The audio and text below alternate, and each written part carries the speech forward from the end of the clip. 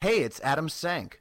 And if you like my radio show, you'll love my comedy album, Adam Sank, live from the Stonewall Inn. Oh my goodness. What? Fellatio? Really? Available on Amazon, iTunes, and Google Play.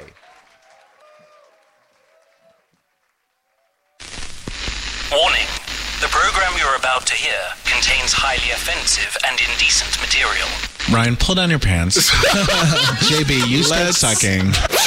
The host, a comedian of questionable talent, speaks incessantly on topics of a sexual and scatological nature. I will fuck you, but I will not eat you. I want that fucking dick down my throat while I'm dicking him down. I hope my mother's listening. Your ass became a rosebud? Yeah, that's because I got dicked down real good. He asks questions of his celebrity guests that are highly inappropriate and rude. Which of you has a bigger penis? Oh, that's a good one. That's a fun, good one. Going down on the clitoris? Oh, yes. Oh, I like where you're going with this. For some reason, the word strap-on just comes right out of my mouth, Bianca. Yeah, you said come and strap on at the same time. And he cannot stop talking about his buttocks. I think your butt is telling you, no mas, por favor. This is the Adam Sank Show. If it's in my hand, I'm gonna suck it. Powered by DNR Studios. And now... the one, the only, Adam Sank! We gotta cut that opening, it's too long. Welcome everyone to the Adam Sank Show. We are live, finally, if you're listening at 11 a.m. Eastern Time on February 2nd, 2019 at adamsank.com. The only place to listen live at the moment. Call in and talk to us. Please, we're gonna need phone calls today, and I'll explain why in a moment at 844-825-5367. That's 844-825-5367. Leave us your ratings and reviews on iTunes or whatever platform you use to hear the podcast. Email me at adam@adamsank.com. And please, for God's sake, like the Facebook page. Do me a favor, if you're a fan of this podcast, I need you to be our ass ambassador, our ass-ador, if you will. And every day on Facebook, I see people going, what podcast should I be listening to? You guys need to help me out there and be like, the Adam Sank Show. It's the best, and it's free. Okay, so here's what's happening. We were supposed to have as our guest today Kenneth Conan, who is a gay quadriplegic man who just made a porn video. And I was very excited to talk to him. Unfortunately, due to circumstances totally beyond our control and his control, he is unable to. But I am going to have him back on the show just as soon as possible. It's a really interesting story. And the name of the video he made is called Face Fuck Me, which is also the title of the forthcoming memoir of our guest co-host today. Ladies and gentlemen, everyone's favorite burlesque star, Chris Harder. Hello. Chris, welcome back. I just like the podcast page now. Is your mic on? I can barely hear you. Oh, really? Yeah, get your face in there. Face really fuck that microphone. Quiet. So are you, Face Fuck Me, yes, is part one of your memoir, right? Yeah, it's part one. The follow-up would be Eat My Hole, I guess, or something like that. Ass Fuck Me, I was thinking. Ass Fuck. Oh, there you go. And you're much louder now. It was a decoy mic. And then part three would be Fist Me. Fist Me, or I'm just leave the money on my bed. It's a I don't own a dress. Multi-volume story. Chris, everything's going to be weird today. This is the first guestless show I've ever done. Is it really? The listeners have said a number of times, why don't you just have a guestless show once in a while? We don't need a guest. We just want to hear you guys. And all I can say is be careful what you wish for. Right. Now you're just tossed out into the open. It's just going to be a lot of nonsense for an hour. But fortunately, you're here. JB is here. Mm-hmm. The studio is no longer feeling like a sauna as it was when we walked in, because I opened a new window, opened a new door, just as Auntie Mame likes to do.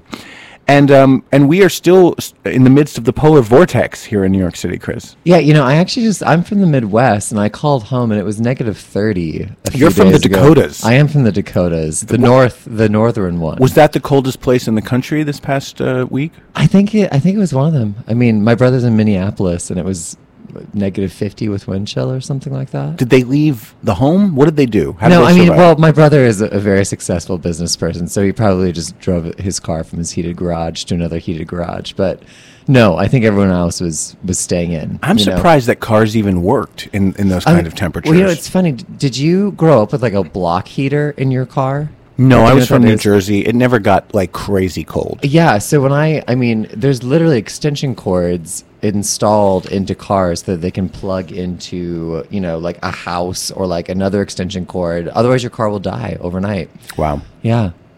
Do we have a phone call, JB? Thank God. Do we know who it is? I'm going to take a guess. Caller, you're on the air. Caller, you say what? Hi, it's Charles from Cornhole. I am shocked that it's Charles from Cornhole. Welcome to the Ask Charles. How are you today? I'm fine, thank you, darling, and welcome to your guest today. That's always wonderful to hear from him. Who, Chris Harder? Oh, hi, Charles. Yeah, hi, Chris. So that's wonderful news. You were talking just a moment ago about car batteries in really, really cold weather. It's a slow start to the show, but go ahead. Yeah, well, we're not even having a horrible cold snap, but it was enough to kill the battery in my car. Well, you're in Sedona, right? Yeah, or adjacent to it, and so we've been still having daily highs in the mid 50s to mid 60s. So. And that hurt your car? Yeah, but it was an old battery. That might be more, Charles, than those above freezing That's like when someone's relative died on 9/11 because they were in a car accident, and everyone's like, "Oh, I lost my relative on 9/11." It's like, no, you didn't. You're not qualified to weigh in with your horror story about the polar vortex, Charles. We are. Yeah, no, and I've got one of those jumper battery packs in the trunk of my car, so it's not going to leave me stranded on the side of the road. I'm thrilled to hear that. How warm is it in Cornhole today? I think the forecast for today is supposed to be mid 50s because we're supposed to get rain. We're supposed to get rain late in the afternoon. And you love that because you live in a desert, so it's a rare thing when that happens.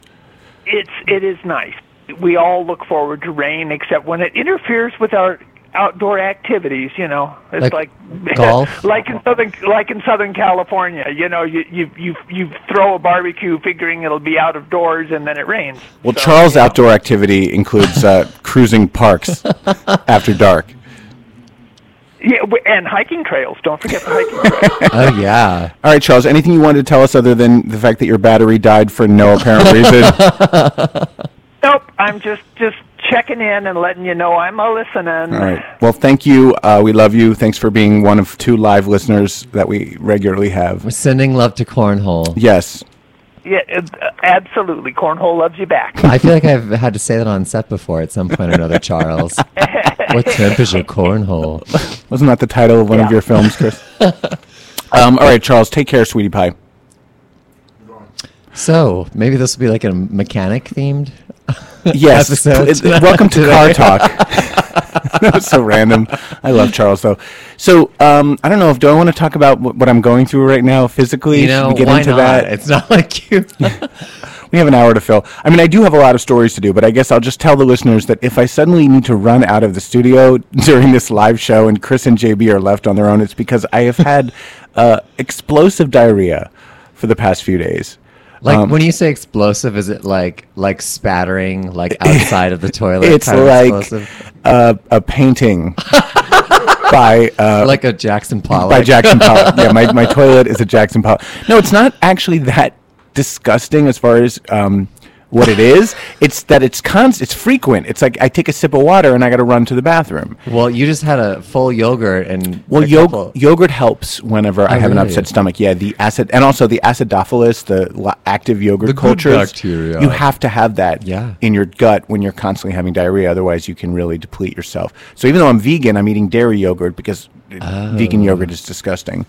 But yeah, and it's bad, and I don't know what it is, but I suspect, as I told you before we went on the air, one of 2 things. It's either like Charles in Cornhole. I know. Don't you wish we were talking about car batteries again? It's either this giant pot of chili that I made that I've been eating all week is making me sick, and I finally this morning was like, you know what? I don't care how delicious this is. I'm throwing it out to see if eliminating that will cure the problem.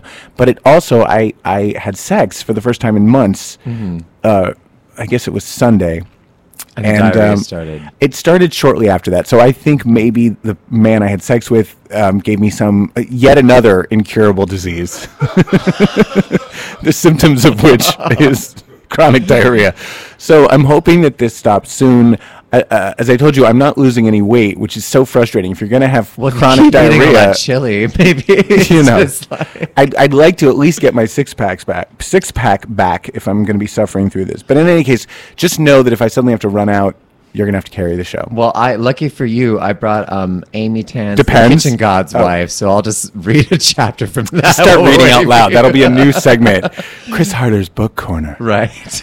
Chris Harder's Book Club. All right, so on to more serious things.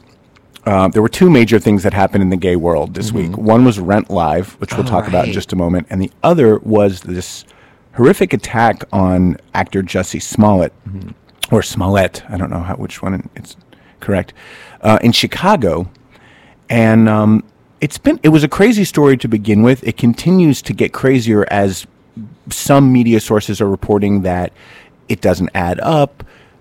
He's changed his story. He wouldn't give the cops his phone. The cops themselves seem to be convinced that this did happen and it was in fact a hate crime and a hate attack. But a lot of people are raising questions, particularly about the fact that he didn't call for a while after it happened. He walked himself to the hospital. He kept the rope on for 45 minutes, the rope that had been placed around his neck by the attackers.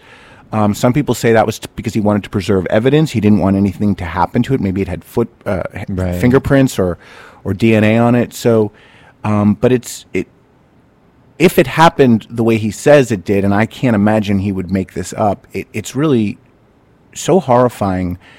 And part of this larger problem of hate crimes that are on the rise throughout the world, and especially in the United States, since the rise of Donald Trump and his despicable followers. And it has to be said, Vice President Pence, who's just a massive homophobe, the most homophobic person to ever occupy the White House, or wherever he works. Yeah. I mean, it doesn't even try to pretend. So, openly gay actress Ellen Page was on Colbert the night before last, and she really got very passionate talking about Trump and Pence and the impact that they've had on this country, and she linked it to the Jussie Smollett attack. Take a listen to this. Connect the dots. This is what happens. If you are in a position of power and you hate people and you want to cause suffering to them, you go through the trouble. You spend your career trying to cause suffering. What do you think is going to happen? Kids are going to be abused, and they're going to kill themselves. And people are going to be beaten on the street. I have traveled the world, and I have met the most marginalized people you could meet. I am lucky to have this time and the privilege to say this. This needs to stop. Wow. Yeah, I hadn't watched it yet. I watched it on the train over here, and she gets emotional. She's like on the verge of tears as she's saying this. Yeah. It was pretty. It's incredible. not standard late night talk show fare. No. Usually these actors come on and it's just like, oh, I have a funny story about when I lost my suitcase at the airport. Good for her, man. Yeah. Also, I did not know Ellen Page is a lesbian, which is not to make light of the situation. I also did not know that till I watched this video. I really just thought she was an awkward girl. I was like, yeah, so am I. Right, awkward girl. Yeah. So it's worth watching the whole clip because before she went into that, she talked about her marriage to her wife and about the fact that if Mike Pence had his way, her marriage would be illegal. Right, and I think so many of us, and I include myself in this category as well, it's, again, it sucks that Trump is president. It sucks that Mike Pence is openly homophobic, but does it directly affect me on a daily basis? No, not that I know of. It probably does in some ways. I think it does. Oh, it does, but, again, I guess I think the conundrum is, do you go around every day, how do you confront it? How do you deal with that on a daily basis? And then how do you just, go to work or buy coffee or... Well, first I would say it does affect you if you get attacked on the street by guys wearing MAGA hats. Oh, yeah, absolutely. If Trump supporters start heading toward the Village or Hell's Kitchen or other places where we are known to frolic, or whatever city you live in, wherever the gay area is, and just start cracking skulls, or I mean, this is happening. It's happening to people of color. It's happening to gay people. It's happening certainly to immigrants and people of Latin and Muslim descent. I mean, there's a real hate movement that this president and this vice president have empowered. But then you have to look at the legislation, the directives that the White House has issued. You realize they removed any reference to the LGBTQ community from the White House website. It doesn't exist anymore. They took away protections for trans students. That was one of the first things Betsy DeVos did. That fucking twat, man. She's the worst. Trans people can no longer serve in the military. I mean, there's serious things happening. Oh, absolutely, there is. I'm not saying that at all. I just feel like with so many things, even the audience that goes to Stephen Colbert's show, like clearly they probably are of a more liberal-minded point of view. Definitely. But again, unless. I think in general, human nature is until you are the person that gets beat up on the street or the person who is barred from work, it's we all get lazy, I guess. Absolutely. And again, I absolutely include myself in that. So it's refreshing to see people like her, pause a comedy show and really again remind you of the shit that's going on. I think it's great, and I think every celebrity has to do it more. Yeah. I don't want to see an award show where Trump is not mentioned by every winner. I mean, this is the time. If not now, when? Every person who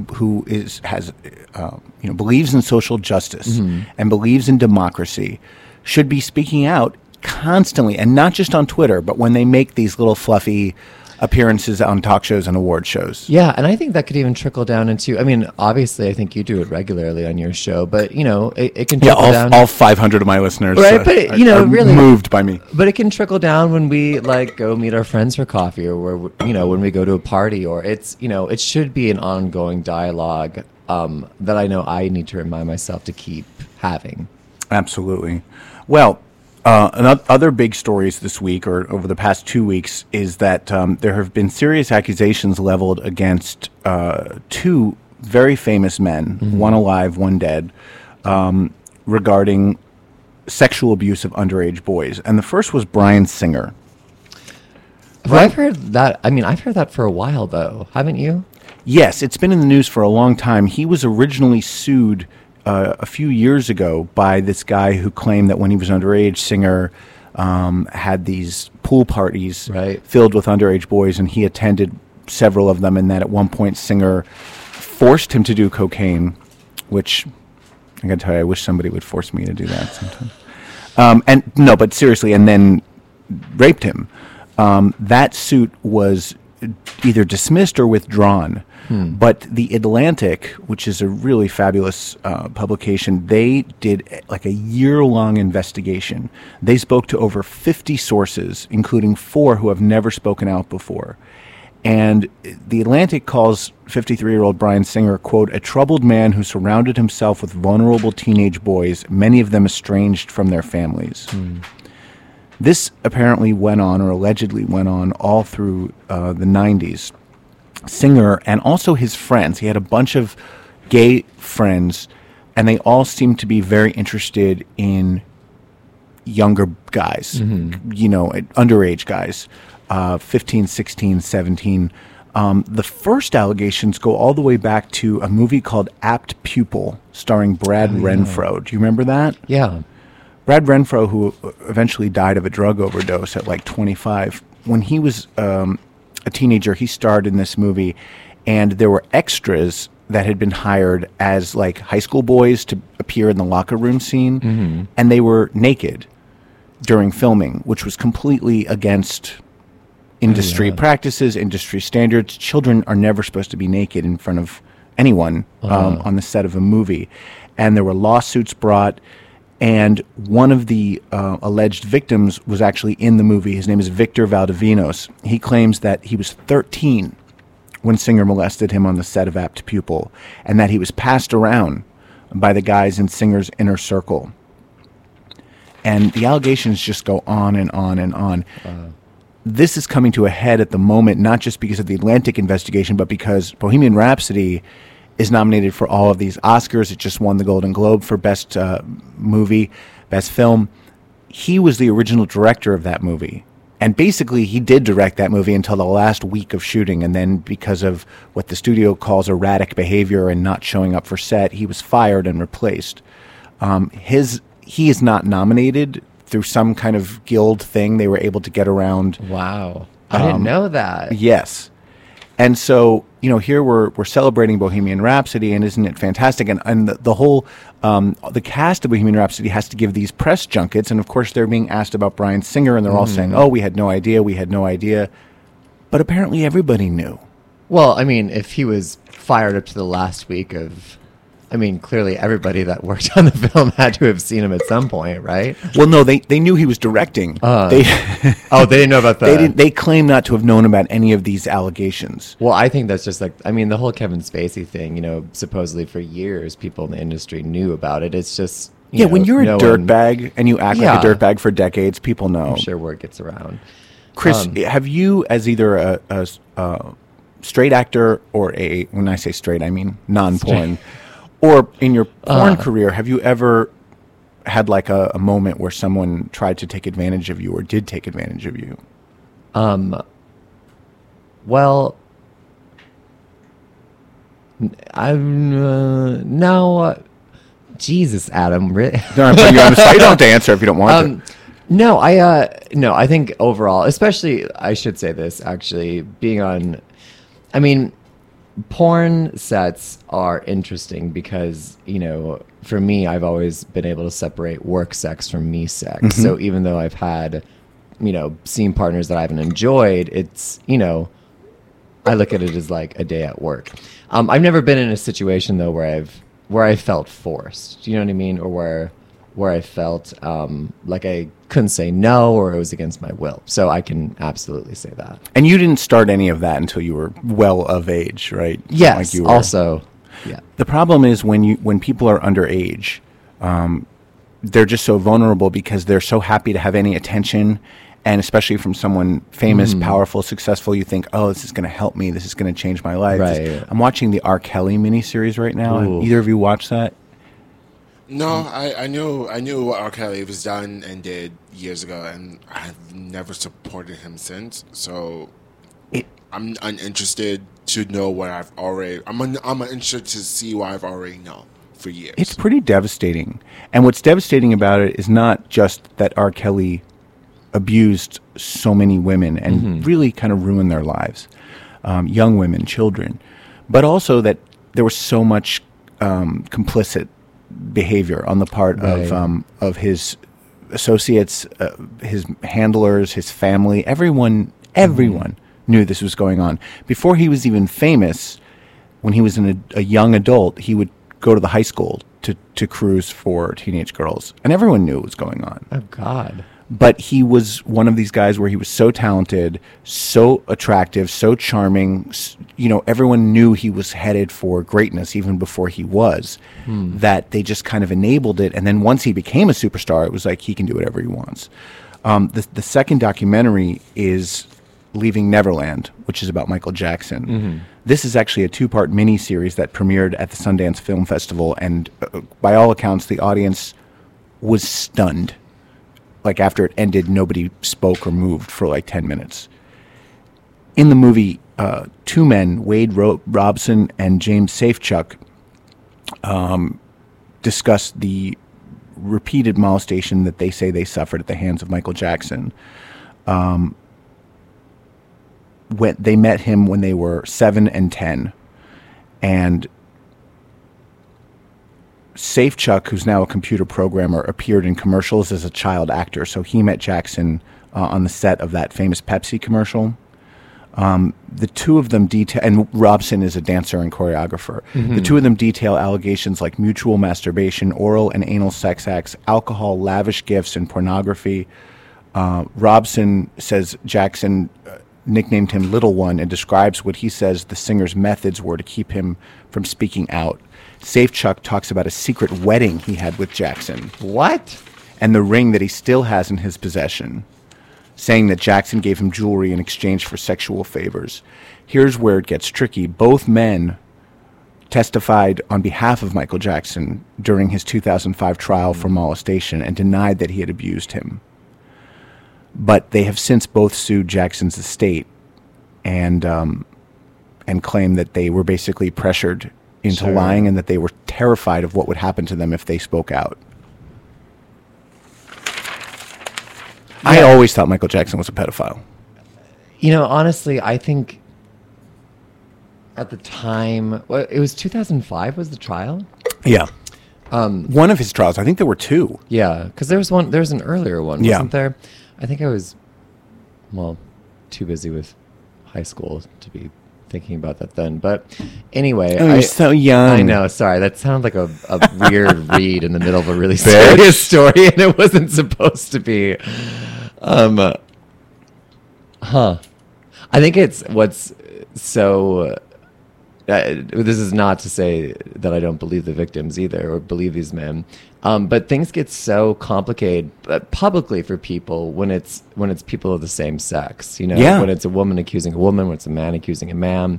Well, it's almost never a woman accusing a woman. Well, interestingly, there have been a few things like in the past or in certain circles where it's. I mean, it happens, but I think it's a fraction of. Basically, men tend to be perpetrators, whether their victims are male or female. Mm-hmm. And the fact is, victims and survivors of sexual abuse do change their stories. That's been documented. It's been studied. There are psychological reasons for that. Sure. Not the least of which is they're trying to prevent more damage, more harm. You know, what can I do to contain this situation? But Michael Jackson, and apparently this documentary, it's not just the two of them saying he did this, he did that. There's a lot of supporting evidence. There are contemporaneous reports from people who knew them, gifts that he gave them, notes that he wrote them. It's very damning. By the way, of course, the Jackson family, and particularly Jermaine, have come forward and said this is all a lie, this is all a money grab. Right. These men were not paid anything for the documentary. Interestingly, both men are straight, by the way. Oh, okay. Well, I think it is... I think it's interesting that they weren't paid anything for the documentary, and because again, obviously, I think when publicly when we hear that, it's people automatically go to the money factor, especially since Michael Jackson is obviously very dead, so it's not like he can be brought to justice, right? But anymore. The estate is worth billions, and they can sue, and that's why his family, I think, is so vociferous in their defense. Right. They don't want to lose. But it's also, I think culturally, when we, like Kevin Spacey, for instance, I mean, people don't want to watch House of Cards anymore, except that now that Robin Wright is finishing out that season, right? It's, when we, as a culture, can say, actually, what this person did is so bad that their contribution to our culture isn't necessary anymore. Right. Can we listen to Michael Jackson music? Exactly. Can we enjoy it? Can we... will it be played at, sports games? Will it be played at, So now I'm being hypocrite. I'm totally being a hypocrite because I don't support R. Kelly, but I still jam to Michael Jackson, even though I don't agree with what his actions did, but his music speaks volumes. That I can differentiate what a person's actions do from their art. Right. And what Michael Jackson did for music is something ground-changing. Yeah, you can't take away his achievements, but at the same time, it's like, what am I supposed to how do I listen to this? Yeah. And I mean, I'm not going to buy it because I don't buy music anymore, but I never bought music. But the thing too, though, this isn't directly paralleled, but Pablo Picasso. I was just going to say this. And you know what I mean? I mean, as a child, my grandmother got me a book on Picasso, so I grew up loving his work and studying his work. But the more that I've read about him, it's really hard for me to enjoy looking at his paintings anymore. And of course, he had a teenage lover when he was in his 50s. Yeah, and he, again, obviously an incredibly influential person to the art world. But then, I can't remember her name. Really important comic right now on Netflix who does a whole special about Picasso. It's do you know what I'm talking about? Yeah, Hannah Gadsby. Yes, Nanette. One of her points is, so if we actually do cut these people out of the culture, maybe that also then makes way for an oppressed voice. You know what I mean? Or for an artist that doesn't get representation right now. When we actually say, what this person did is so shitty, we don't need to play his music. We can play this other person's music and try and raise them up. Well, I think the takeaway from all of these revelations, whether it's Michael Jackson or R. Kelly or Roman Polanski. And when you think about him admitting to drugging and having sex with a 13-year-old girl, like, he shouldn't have a defender in the world. Right. Nobody should ever be defending him. And yet he does. People are like, oh, it was the 70s and her mom knew she was there and it was a different time. No. I was around in the 70s. What were they like? It was hot and smelly is what I can remember. And a lot of people wearing red, white, and blue suspenders for the bicentennial. But yeah, I mean, it was never okay to fuck 13-year-olds when you were an adult. Certainly not under the influence of alcohol and drugs. I think the takeaway is we can no longer tolerate this as a culture. You know, R. Kelly married Aaliyah when she was 15 and he was 27. And everyone knew. It was reported widely, and it was like, oh, isn't that interesting? Mm-hmm. That should have been the end of his career right there. It should have been the end of Elvis's career when he married 14-year-old Priscilla. It should have been the end of Jerry Lee Lewis. Well, it was the end of Jerry Lee Lewis's career when he married his 13-year-old cousin. But the point is, we can't tolerate this just because someone's famous or talented or accomplished or whatever. Right. And I'm hoping that that's what this whole movement does, is that we start holding people accountable, because that's the only way behavior changes. And also, if you're a parent, do not leave your child under the care of some other adult who is not related to you, just because they're rich and famous and might be able to do something for your child someday. Not to throw parents on the bus, but to throw parents on the bus. Yes. My mother did not let me go anywhere out without her knowing anything. Like, my mom is scared of the world, I like to put it, because she will put fear of the world into your spirit. To the point that I am afraid of everything. I do not go outside here. I stay inside my little cocoon in my house. I don't go outside because I'm afraid of the world because of my mother did. Yeah, so I don't know how these kids... I don't know. This is like the opposite end of the spectrum, though, KB. Yeah, totally. Don't worry about it. I don't know how these JB kids is saying you should raise your child like a veal. With fear. I feel like a happy medium is needed, because this is like just the other spectrum would get really bad. But your kid, a 13-year-old child, should not be outside with a grown-ass fucking man. What's the crinkling noise? I have no idea what it's someone. It's Chris opening a protein bar, opening his snack. I was like, "Where's that coming from?" Yeah, I mean, my mother didn't give a fuck what I was doing. I was the third child. They were just like, "Get the hell out of the house." It's amazing that I didn't wind up having something done to me, because believe me, I was open to it. All right, we got to move on because we've spent a half hour now on the first two stories. But this is a really uplifting. I know it's a bummer. It's a bummer, but we got to talk about it. I mean, should we go back to the car battery? No, you're right. All right, this one's going to make you giggle. So there's one of these huge mega church pastors, this guy Ernest Angley, who's 97 years old. He's been dragged through the mud over the years because he's been on the receiving end of accusations ranging from sexual abuse to employing unpaid illegal immigrants to coercing a 76-year-old believer who had dementia to write a check to him for $340,000. Oh, my God. This is in Akron, Ohio. And this is a mega church. This is a church with like tens of thousands of followers. And this dude was like the center of this church for many, many years. Well, a 23-year-old audio recording has just surfaced in which he basically admits to having gay sex. I got to set this up because it's a little weird. He's talking to this other guy named Reverend Bill Davis, another reverend at this Grace Cathedral Church in Akron. And Davis is upset with Ernest Angley for spreading a rumor about Davis's wife and calling her vulgar. So this pastor is basically yelling at the other pastor, and in yelling at him, he mentions that Angley had sex with this other guy. Take a listen. So angry over that word vulgar. You know what she said? She was going to tell. She said, I'll tell you what vulgar is. Him and naked laying in Angel's bed, masturbating each other, and going to the bathroom after worst ejaculation off his hands. She says, that's vulgar. It was true. Don't you lie to me. No, it was not true because I didn't ejaculate him. I didn't make him come. Well, you was both naked in that bed. Well, I didn't make him come. Well, he made you come in because he described... No, he didn't. He described your penis. He didn't make me come. No, he didn't. Well, you was in there naked. Well, I didn't say I wasn't. That's vulgar. But I never asked for forgiveness, and you people... No, wait just a moment. Just a moment. Don't you dare do that. Wait just a moment. Now, hold it. Now, now. You wait a minute. Don't you hear me? You stop this right now because you've talked to my wife in a vulgar way. No, I did not. Do you want to listen? Now, you just a moment. You're so used to railroading everybody. You better listen to me because this is serious. Whoa. First of all, can I say that I thought Ernest's voice was that of a female? I was like, right? I was like, where's the other male voice coming? Big old queen. I didn't make him come. I did not come. I did not say. And by the way, if you didn't make him come, that means you suck in bed. Right. Like, and it was also a hand job. You got to work on that. We hate hand jobs. We hate hand jobs here. So bad. It's in the opening. We've discussed how much we hate hand jobs. This is actual video, actual audio. Anyway, somebody sent that. Some anonymous source sent that to the Akron Beacon Journal after 23 years.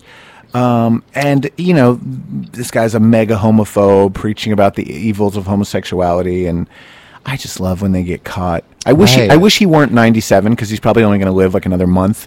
I wish this happened like 23 years ago. Shouldn't we just always assume now that anyone who comes out as virulently like homophobic is obviously gay? Yes. Or has some kind of like meth head boyfriend that they're like shooting up in the bathroom with, you know? Because straight people who don't struggle with their sexuality don't have any problems with us. Right. They're just like, go suck dick. What do I care? Right.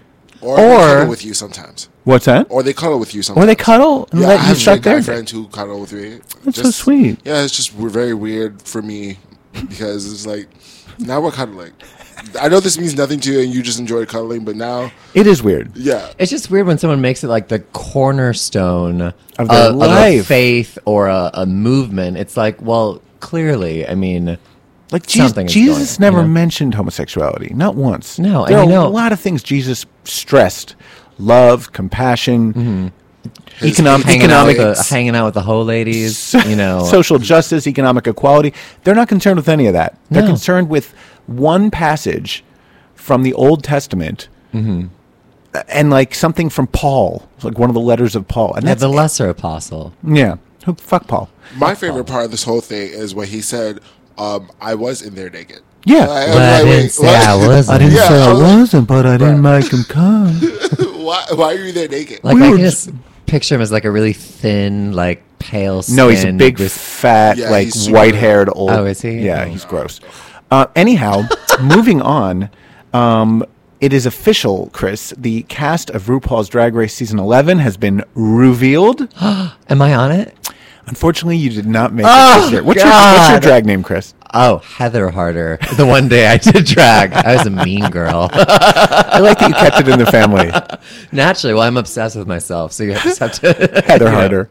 Well, of course, the person most excited about this was our own Frost Pig, Ryan Frostig. Yeah. And he wanted to be here to give a pre-roo of the Season 11 cast, but unfortunately he has to work, and he couldn't even call in. So he did a pre-tape.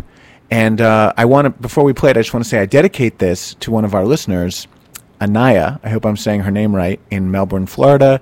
She loves Ryan Frostig. She loves RuPaul's Drag Race. And apparently she loves the ass, even though she's a teenager and should not be listening. Wait, no! I feel really bad about all the stuff we talk about now. I know, but her mother allows it. Her mother is one of my closest friends from high school. I respect her because we do talk about sexual health stuff and information. And we educate. Never mind. It's not like we're like, yeah, it's all awesome that, you know, Bryan Singer's making movies. No, it's, you know, you're trying to be progressive. So with that, we go to our RuPaul's Drag Race correspondent, Ryan Frostig. Thanks, Adam and Chris. Even though we are still waiting to find out which of the remaining queens from All Stars 4 will be joining Chad Michaels, Alaska Thunderfuck, and Trixie Mattel in the Drag Race Hall of Fame, RuPaul has officially released 14 sickening new queens out into the wild. And it's at this point where I pretend I didn't spend the summer trolling Reddit for spoilers and haven't known the cast for the past 6 months. Not only do I believe that this cast will bring the giggery, the gaggery, and the goopery that we all crave every season, but Season 11 has more Drag Race lineage than any season in the history of the show. The biggest mother-daughter casting gag is that Coco Montrese's drag daughter Kahana and Alyssa Edwards' drag daughter Plastique Tiara will be going tuck-to-tuck for the crown. Who knows how their storylines will actually unfold, but you know the producers were hoping for a girl, look how orange you fucking look, girl. Oh, I'm not joking, bitch. The sequel. There are also not one, not two, but 3 Davenports competing against each other. Former Asked guest Honey Davenport, Akiria Davenport, and Raja O'Hara are all from the legendary House of Davenport, which include Drag Race alumni Kennedy Davenport and the late Sahara Davenport. Speaking of Honey, she is one of 3 queens from NYC on season 11, the other 2 being Sugar Cane and Scarlet Envy.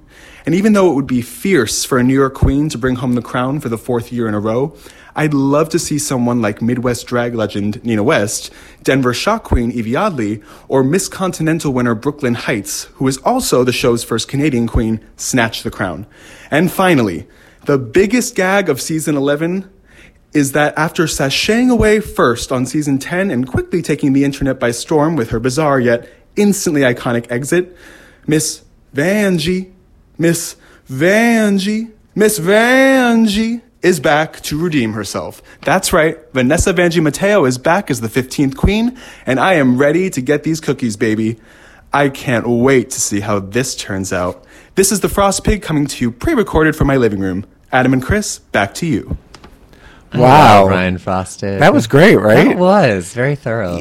Ryan worked harder on that than anything he's ever done in his life. Except for have sex. I have a quick question. Does anyone know what goop means? I feel Goop like is the new gag. What the fuck is that? Like, I'm gooped. I'm gagged. I can't believe it. I had to Google I thought can't deal the with other the gay. day. I can't deal with the gay community anymore. We're making up too many words. We make up too many words for not learning enough real ones. like at least can we learn proper English first? But that's one of the reasons I'm glad I'm friends with Ryan, because he keeps me current. Yeah. He's like, oh, by the way, we're not saying Luke anymore. Now it's Lurk.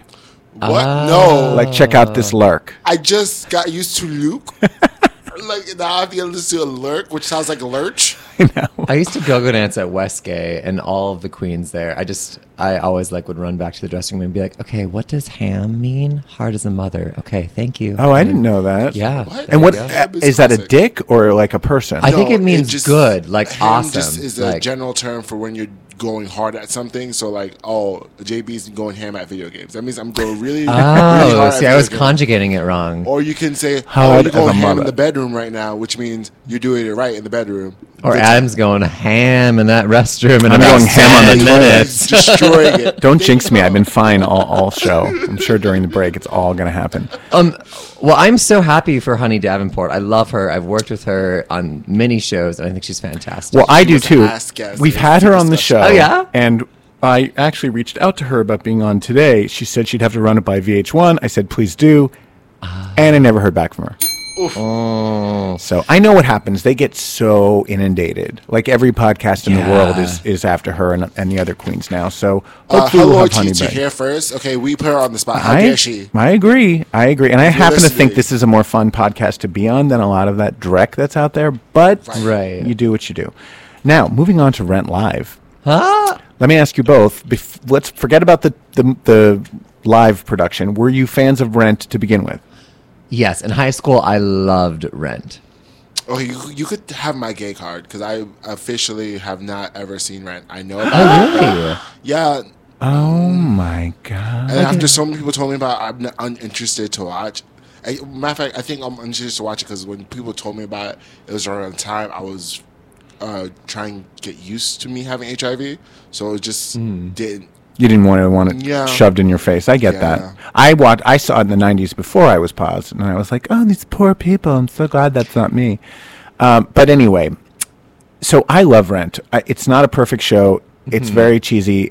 There's a lot of sort of caricatures, but its heart is in the right place, and I happen to love the music. I think it's some of the best Broadway music ever. So I love the music. I do think that now, and maybe you guys will agree, like I'm a freelancer now. You know, I'm a creator and an artist, I guess, even though it feels weird to say that. But no, you are.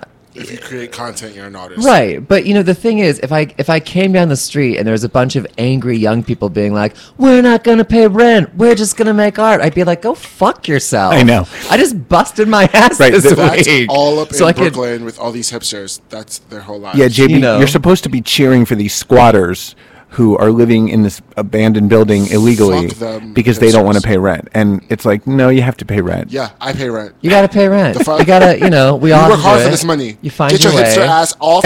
Especially like Mark Cohen, who's like a white, middle class, privileged guy, and Rent! Roger. It's like, anyway, so Fox Fox TV did Rent live, and it was so hyped, and everyone was like losing their mind over how great it was going to be. And it had a fall, I'm guessing, because it seems like it. Well, first of all, Vanessa Hudgens was in it. It had an all-star cast. It had Vanessa Hudgens. It had Mario. Do you know who that is, JB? Hold on, I'm gonna look at. He's like a big R&B guy who was big in like the early O's. He played Benny. It had the girl, the one from season not. A RuPaul drag queen. Valentina, of course. Yeah, Valentina as Angel. And Tinashe's in it. I do like Tinashe. Yes. Tinashe was fantastic. Anyway, so all-star cast. So we're at my house, a bunch of queens, and we're there for a viewing party, and we're so excited. We turn to Channel 5, and the channel's in black for like the first 2 minutes. Oh. Like Fox 5 went down for the entire New York City market, and they couldn't get it going again. Yes, much like this show does live.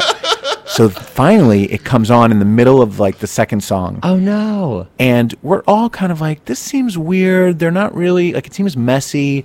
They don't really have a lot of energy.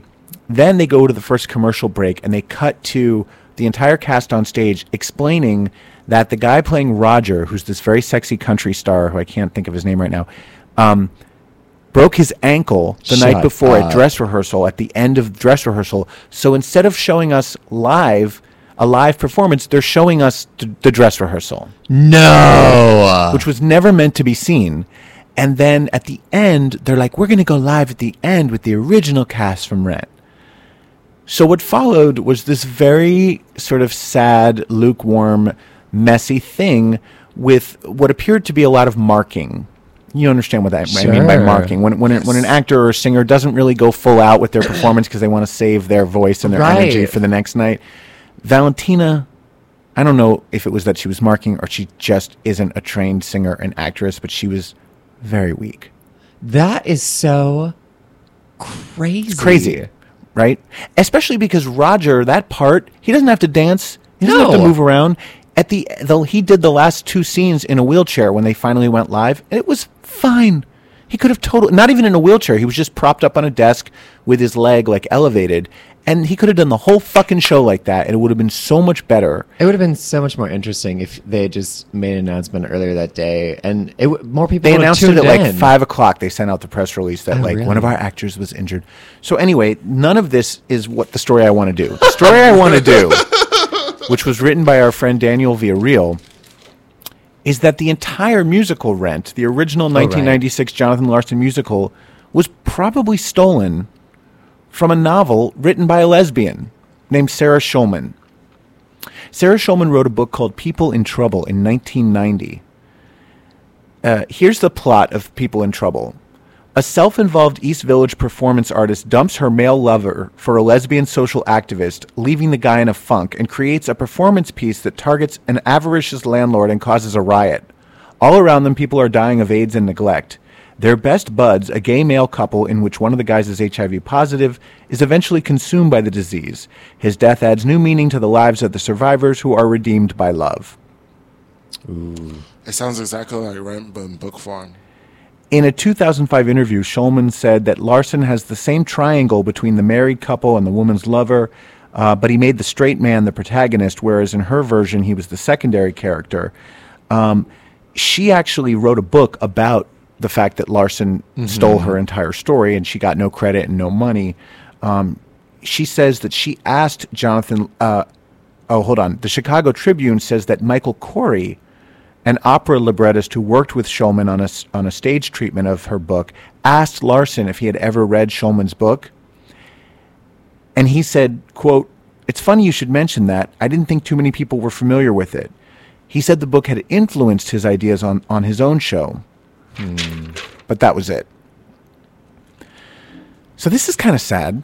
It is sad. I mean, I was aware about, obviously, the whole La Boheme adaptation, but... it was originally based on La Boheme, the opera. I read that interview, too, and from all accounts, it does seem like he really ripped off a major plot line from her book. The entire plot. And she's also an incredible playwright, in her own respect. She claims she never filed, she claims that when she saw the show in 96, she didn't see the similarities with her own work until it was pointed out by a friend. Really? Which is crazy. She never filed a plagiarism lawsuit against Larson's estate. But, I think she wants people to know, hey, this was me. Well, I would want, the thing is, I would want to read her book first, just to see what parallels are being drawn. But I do think, and I've had creative friends say this too, a lot of us always want to walk around thinking that we have that one original idea, when really a lot of ideas are, again, it's certain plot lines are not. It's not that it's so unique that you thought of it. Maybe it's circulating in the ether. They say that Shakespeare wrote every plot, and the rest of us are just recycling. Well, they actually say that Shakespeare stole a lot of his plots from Christopher Marlowe. He wasn't. Thank you, a Chris famous Harder. writer like that. He had other people write for him and took it. Your point is well taken. His openly gay renegade rival was also rumored to be many of the voices behind his work. Shade. And also his lover. Oh, really? Yeah, bro. Oh. I think it was Midsummer Nights. It was the one where they're on the island. This is actual audio of Shakespeare and Marlowe. Oh, no, I'm sorry. That's Chris Harder. Running to work. running to work as always in flip-flops. No, to your point, though, sure. But this is very specific. I was going to say, but in this case, very it is so specific. A lesbian performance artist targeting an avaricious landlord, Right. Yes, that kind of happens in La Boheme, but she's not a performance artist and she's not a lesbian. Mm-hmm. In any case, I think she deserves some buckage because that work has generated probably $1 billion in terms of all of its many productions around the world. The rights to it, every time a high school does Rent, they have to pay for it. Cruise ships, other countries, the movie, the feature film, and now this live version. I think she deserves some money. Oh, yeah. Well, it also just makes me think, too, because part of, she also is talking about representation and then how, again, when we put out or when we take in art, as a culture, walking away from Rent, do those Midwestern families that see the touring show really think about the current state of AIDS and HIV in our country, or do they walk away thinking that was a great love story and I really love the dancing? Well, I had this debate with someone on Facebook who was around during that time and lived in the East Village, and he was like, this show has re-murdered all of the friends that I've lost. And listen, I don't want to take away from his valid emotions and his feelings, and he was there and I wasn't. I was a teenager living in white bread America in the 80s. But I think the show does a lot for people of color, for queer people, for people living with HIV. We never had musicals ever with characters like that until Rent, and we still don't. He was the one, Jonathan Larson, who, yes, was a straight, cisgender white guy, but he put these characters in his show, and I think he deserves credit for that. And even if some of them are caricatures, they're all heroes. They're all we're meant to love them. And that, I think, can only be good for those communities. I think unless it was that he was vilifying people or that he was somehow underplaying the destructiveness of AIDS. It is sort of a cotton candy version of AIDS, but someone does die. Well, and also I think at a certain point... Spoiler alert, someone dies. At a certain point, too, you can't expect someone else's art to satisfy your every need as an audience. And your political agenda. Oh, someone's calling in. Ooh. Yes, caller, you say what? One. Hello. Who dis? Hi, Gail. Hello. Now look how good you did, and you didn't have a guest. Is this Gail? Yes. Gail from Myrtle Beach, ladies and gentlemen. Come on. Hey. Welcome, Gail. It's wonderful to see you. To hear you, I mean. Goodness. What have you thought of the show? You see, I think you did very good, and you should have shows without guests. Well, I think we will, but I have to tell you, I'm thoroughly exhausted. Oh. And we still have to do another hour when this ends. So but you didn't have to run away and poop. Not yet. Right. We are taking a break soon. Something may be brewing, but just let me know what bathroom you choose. You know what, Gail? In all the years that I've been doing comedy, I've never had to run off stage to poop or puke or something happens to me when I'm in performance mode and all my bodily functions stop. Yeah, same here. Well, that's good. I was crossing my fingers for you. Thank you, honey. I've been crossing my butt cheeks the entire show. Now, and in the future, when you don't have a guest, yeah. and you have to do Ask Me No Questions, you can always call me. Oh, that's a great idea. We'll do an Ask Me No Questions with Gail from Myrtle Beach sometime soon. Anytime you want. All right, baby. Well, it's lovely to hear you. I can't believe we had 2 live calls on the same show. That's rare. I know, it's a rarity. But, of course, it's Charles and Gail, our only 2 live listeners. All the others are just enjoying you, that's all. Yeah, well, it's good to know the phones work anyway.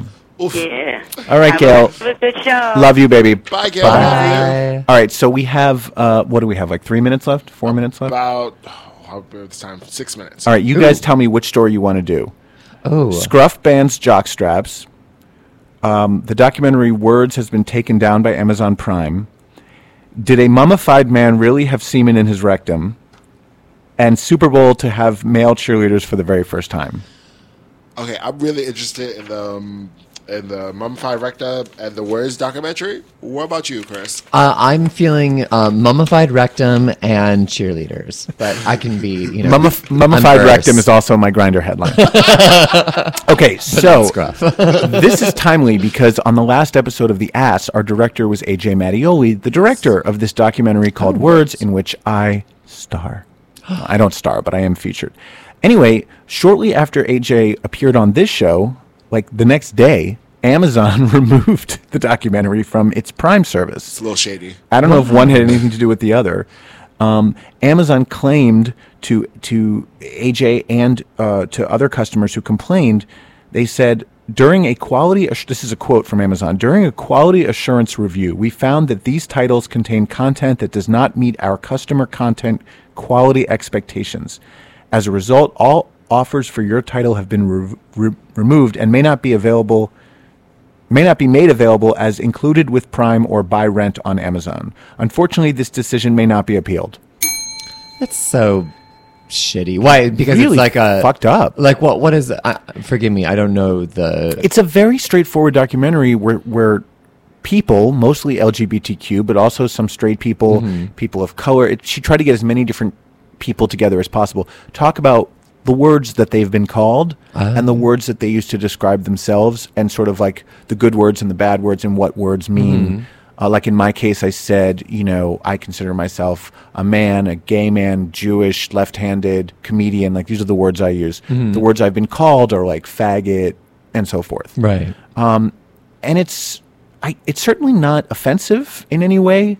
And I don't understand what that means. It didn't meet quality standards. Like people didn't like the movie. It's gotten like tons of 5-star reviews. Well, what's fascinating again with that is it's a frank discussion about current social issues. But you better believe that Rent the Movie is still available on Amazon, which is again kind of a bullshitty thing. And like, what harm is it doing in being up there? Right. Anyway, the good news is that since this happened, AJ's gotten tons of coverage and the movie's gotten tons of coverage. So it's been picked up by all these other streaming services, and you can still purchase it from Amazon as a DVD if anyone still has a DVD machine. But yeah, and it's ongoing. He's still trying to figure out what the fuck happened. All right, we're going to end the show with this headline: Mummified gay man does not actually have semen in his rectum. Oh. I'm going to read this. This is from QueerT.com. JB and I were so excited. In a withering blow to seekers of bottom history, reports of a mummified man discovered in the Italian Alps with semen in his rectum have proven false. Ötzi the Iceman, he was named that for the region of Italy in which he was discovered, re-emerged in 1991 after spending more than 5,000 years covered in ice. His sub-zero surroundings preserved his body, making him one of the most important archaeological finds in recent history. Another report emerged shortly after that he had semen in his rectum, which indicated that he had receptive anal sex not long before his death. Speculation began that Ötzi might have been the first bottom in recorded history. Whoa. The problem is that the initial report about Ötzi having semen in his rectum began as an April Fool's joke by the Australian magazine Lambda, and then it just went viral with people thinking that it was real. By the way, this is Ötzi, and, I think he could get it. Oh, yeah, absolutely. He looks like someone you might run into at the Eagle. I was disappointed that he didn't have a good time before he died.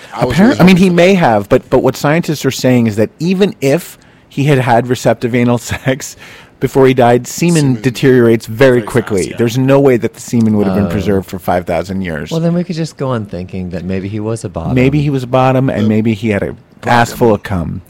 All right, on that note, I don't even know. Is it time to close? Yeah, pretty much we have All right. a minute left. Chris Harder, what are you plugging and how can we follow you? I'm plugging everything. Yes. Always a plug. You can find me at Harder Burlesque on Twitter or Instagram, and Chris Harder on Facebook. And I'm around. I do things around the city. Sometimes I tour, sometimes I don't. Oh, you know what? I'm going to be in Detroit for the next 2 weekends for the Detroit Dirty Show, which is an erotic art show and also has an incredible live burlesque show. So go check it out if you're in the Motor City. Chris will be back next week when our legendary guest is Charles Bush. So excited. Subscribe to Derek and Romaine at DerekandRomaine.com. Follow me on Twitter and Instagram at Adam Sank. Thank you, JB. Thank you, Chris. I love you both. I love you all for listening. Have a great week, bitches.